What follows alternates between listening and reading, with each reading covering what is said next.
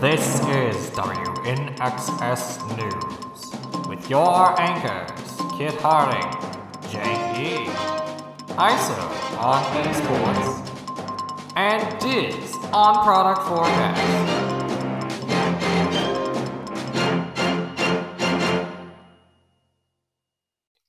Welcome to WNXS News, your nexus for Magic News. I'm Jank E. And I'm Kit Harding. Thank you for joining us. Our top story today. A new card type will be coming in Phyrexia. All will be one. Barry's Land. That's a color, Kit. This is a type. We haven't seen a new super type since Planeswalkers, so people are very excited about it. Yet we know nothing about it. We do know that it's called Battle. It all started with the card from Phyrexia, All Will Be One. Atraxa Grand Unifier, which looks like an absolute monster of a card if you get it onto the battlefield, by the way, but that's neither here nor there. It has an ability that cares about card types, and it gives a list of card types echoing through time and space to tell you what it needs. Mostly time, and one of the card types listed is in fact Battle. Incidentally, Tribal is not listed. However, Mark Rosewater was able to confirm that Tribal is still a card type after confirming that Battle is the new card type. The reason that it's not listed is because Tribal is not really a supported card type with the game right now, so they didn't feel the need to actually list it. Alas, Tribal was not the Mana Vortex's meal for the day. Kit, you only play Limited. You've never even used a card that's Tribal type. I know people have opinions about it, though.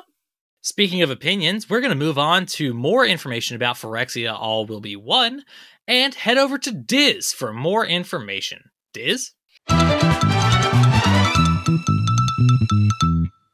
the horizon now is Phyrexia All Will Be One. Let's start with mechanics. What would a Phyrexia set be without poison counters? Poison is all over the set, starting with a new keyword ability, Toxic. When a creature with Toxic deals damage to a player, in addition to the normal damage, they get poison counters equal to the Toxic value. So a creature with Toxic 5 will give 5 poison counters in addition to regular damage. We've seen poison by itself before, but this is Phyrexia, where poison runs the show, so we've also gained a new ability keyword, Corrupted. Cards that have Corrupted have a special effect if your opponent has 3 or more poison counters. This is an ability word, not a keyword, so it could be anything. On the other side, we have For Mirrodin. Equipment with this ability will create a 2/2 Rebel creature token and automatically attach to it. This is an effect we've seen before, but on the Phyrexian side with Living Weapon. The Mirrans must have figured out how to copy it! Yes, Kit, that's exactly what happened. Who's to say? We're also seeing some new types of counters, oil counters, which are similar to every other set-specific counter. They don't do anything, but other cards do things based on how many oil counters you have. Oh no, it's energy all over again. Except energy is good, and oil is evil. Would you like to elaborate on evil? Yes, the Phyrexians broke through into our plane and spread their oil a long time ago. Haven't you ever wondered why fossil fuel companies are evil?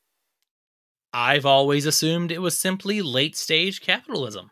Well, that too. But mostly that it was that they were started by Phyrexians. Climate changes them, starting on transforming our plane like Yawgmoth did to the original Phyrexia. Getting back on track, are there any more mechanics in this set? Proliferate is making a comeback. In a set with so many counters, this is sure to make play patterns interesting. Collector boosters will have foils, special art, cards written in Phyrexian, borderless cards, and manga-style cards. And as ever, cards from the list. And now, back to you. Thanks, Diz. So, show of hands, how many people understand the list by now? One problem with that, Kit, this is an audio-only format, so they can't see us, nor can we see them if they raise their hands. Secondly, there's only 4 of us actually here on the podcast. I still think it's a secret plot by WotC. Yes, but you think everything is a secret plot by WotC. No, usually it's the Mana Vortex. That's not a better guess, kid. That actually takes us right up to our first break, and when we come back, an update to the alleged leaks in booster packs, unionization attempts, and more.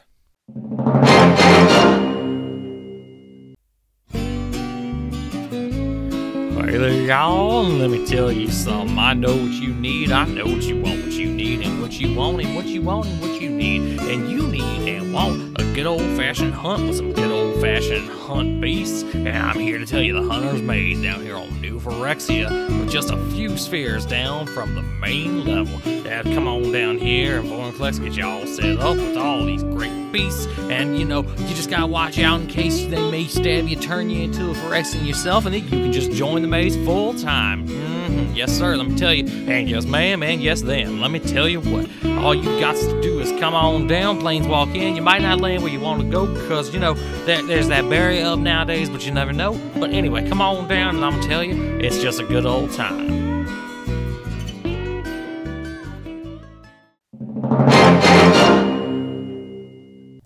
Welcome back. Anyway, while on the subject of Phyrexia, Wizards has finally acknowledged the presence of Phyrexia cards in the Dominaria remastered boxes. Acknowledge it was all they did, though. Notice that they didn't confirm either way whether it was a marketing ploy or an accident. Just said it was on brand for Phyrexia. Logic would suggest that it's an accident. After all, there were a lot of people who were supposed to have preview cards that ended up being leaked through the Dominaria boxes.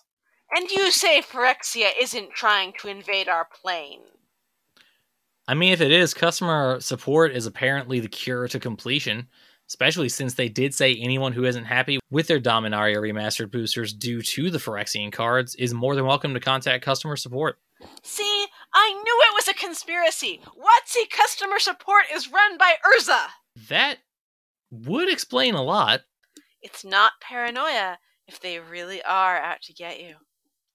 Speaking of out to get you, our next story. TCG players' worker base is out to get unionized.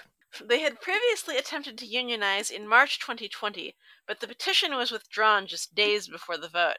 Now they're trying again, this time with the Communications Workers of America. The union, should it be approved, will cover more than 280 workers in non-management positions. If this goes through, it will be the first ever union at an eBay-owned company. We here at WNXS News believe in organized labor, and we wish them well in their unionization effort. We hope to be reporting on success in the near future. Up next, we head over to ISO to talk about competitions on the horizon, as well as one that just wrapped up.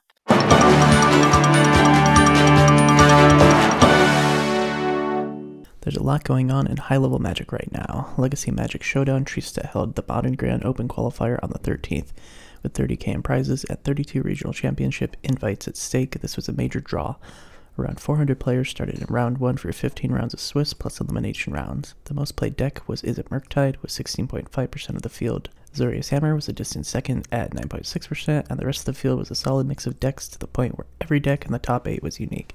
The date was extremely competitive, with tiebreakers coming into play for the top 8. Our condolences to Vito Tomasiccio, who went 11-3-1 and came in 9th. The champion of the event was Stefan Steiner, triumphing over Mikoleb to earn an invitation to Athens, where Pro Tour and World Championship invitations will be among the prizes. Over that same weekend was the NRG Series Championship, a mixed-format tournament serving as the culmination of the NRG season. Finals feature Raja Suleiman against Jesse Robkin. Suleiman took the title. Meanwhile, at the SCG-Con Modern Tournament, David Nunes took the $20,000 main event prize with an Is It Prowess deck. The $5,000 event was won by Adam Snook with a Rakdos mid-range deck. Coming up, SCG-Con will be returning to Indianapolis from February 3rd through 5th, so get your classic constructed decks ready. If you can't make it to Indianapolis, there's sure to be a Phyresia All Will Be One pre-release near you. Farther afield, it's a little less than a month until MagicCon Philadelphia and the first Paper Pro Tour in years. It looks like a great season. And now, back to you.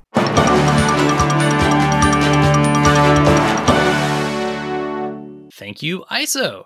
And that takes us right up to our second break. When we come back, a new news brews, some new community news.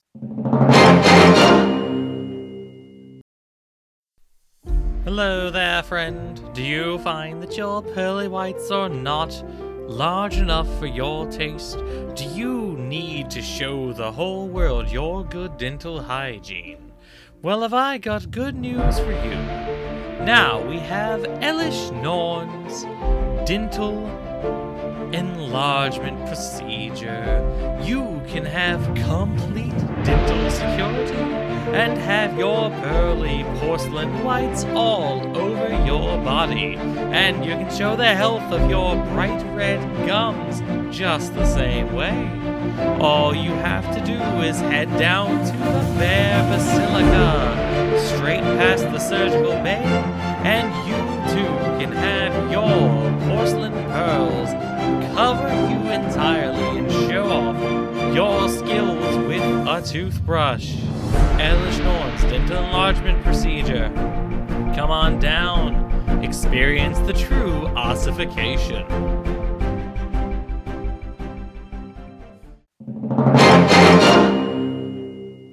And more. Welcome back. Next up is News Brews. Hey, Kit, I can't help but notice a slight irregularity here in these notes. Why is my name in these notes? Because it's your turn. First of all, I feel like I should have been told. Secondly, you're lucky I have a deck ready for this exact type of conversation. Of course you have a deck ready. Of course you have a deck ready. You're prepared for these sorts of things. And since you so conveniently have one, go on and tell us about it. I'm sure the listeners already know who you are. At least I really hope the listeners already know who you are. We're not doing our jobs correctly if the listeners don't know who you are. I mean, we don't really talk about ourselves you all know much, who but he is, right? as I've stated earlier in this exact episode, that we can't. This is not a two-way interaction with the listeners and ourselves. But to your request, this deck is one that I think has become my most recognizable deck from when we stream on twitch.tv/MTGNexus. You can catch me there every other Saturday. I alternate with some other people. This is my Shadow Fog deck. It is a commander deck that runs Ishai, Ojutai Dragonspeaker, and Ravos Soul Tinder as the commanders. They are probably the two least important cards in the entire deck. They're there for the colors, because I wanted this to be Esper colored. Well, come into my cooking lair and tell me what the recipe for success is with this deck.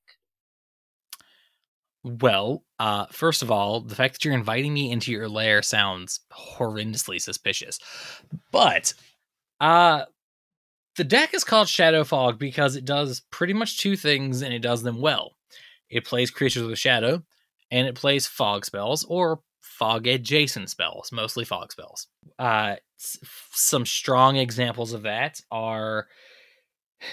Well, okay. So shadow creatures are, by and large, not good. And for any listener unfamiliar with the ability, Shadow is an ability akin to Horsemanship, but somehow worse. Because, well, I say somehow worse. Horsemanship is amazing. But Shadow creatures cannot block or be blocked by creatures that do not have Shadow, which is really good if you're on the attacking side of things, but really bad if you're on the defending side of things. So if you want to block a non-shadow creature, you can't block it with your shadows. Which leads us to the fog spells. I don't have to block if I know they can't do damage. So you lurk in the fog, stalking your prey. What do you catch to make the meat of this deck with? Well, moving right past the unsettling phrasing there, a lot of the shadow creatures are very straightforward. There's some that have some key abilities that may say other shadow creatures do this, other shadow creatures do that. Some of them are quasi-removal, like Soltari Visionary, which is a 2/2 with shadow for 1 and 2 white, and if it damages any player, I can destroy an enchantment that player controls.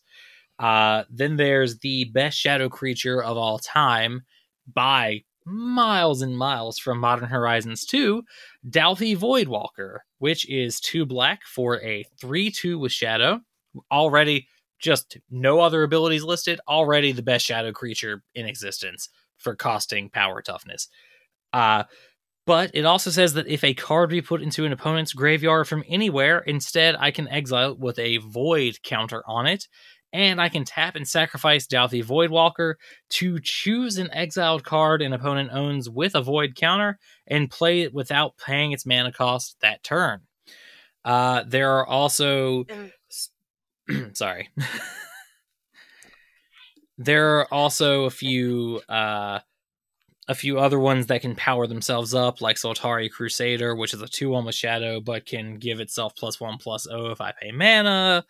There are some really subpar ones, like Joda's Avenger, which for 0 mana, I can give it -1/-1 and either Double Strike, Protection from Red, Vigilance, or Shadow. It starts off as a 4/4, and if I give it -1/-1 twice, I can give it Shadow and Double Strike, basically making it a 4/4 with Shadow.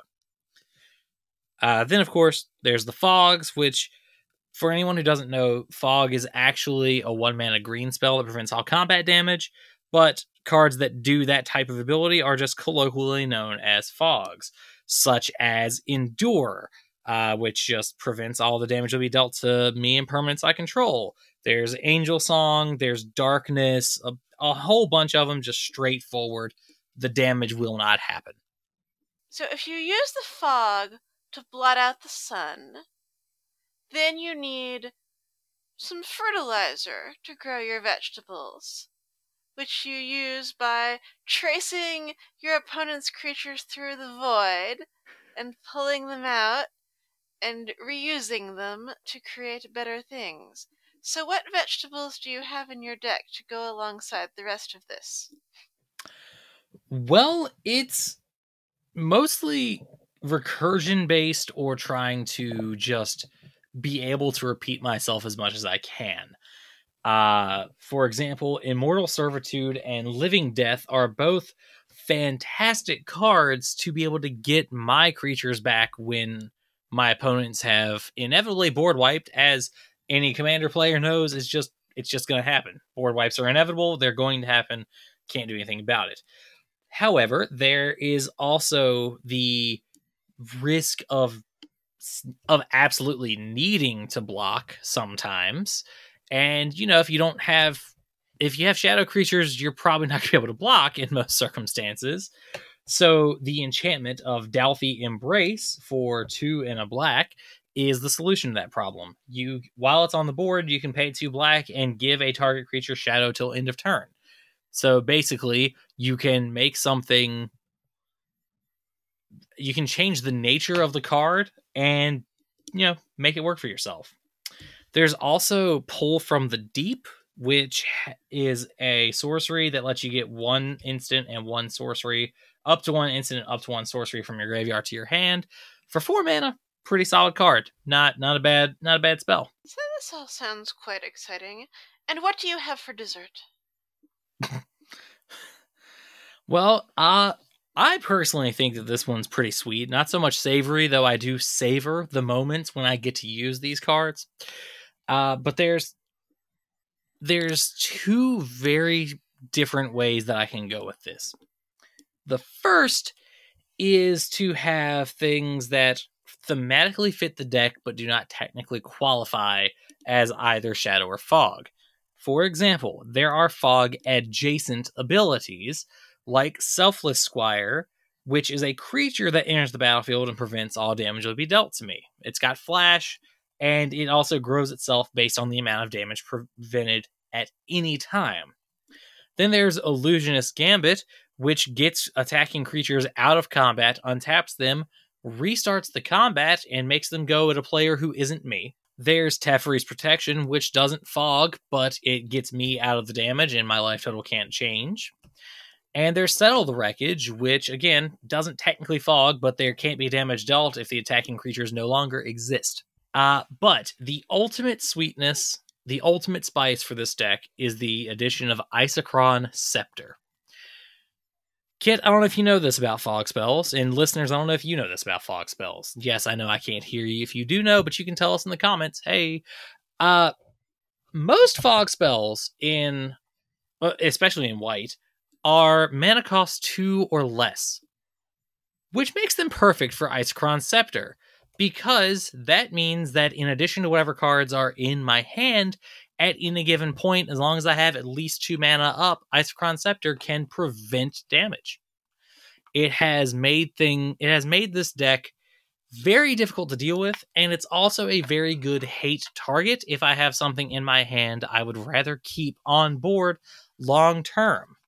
Isomalt sugar looks very pretty, but it's not terribly edible in the end. No, Kit, Isochron. But anyway, that takes us to the end of this News Brew segment.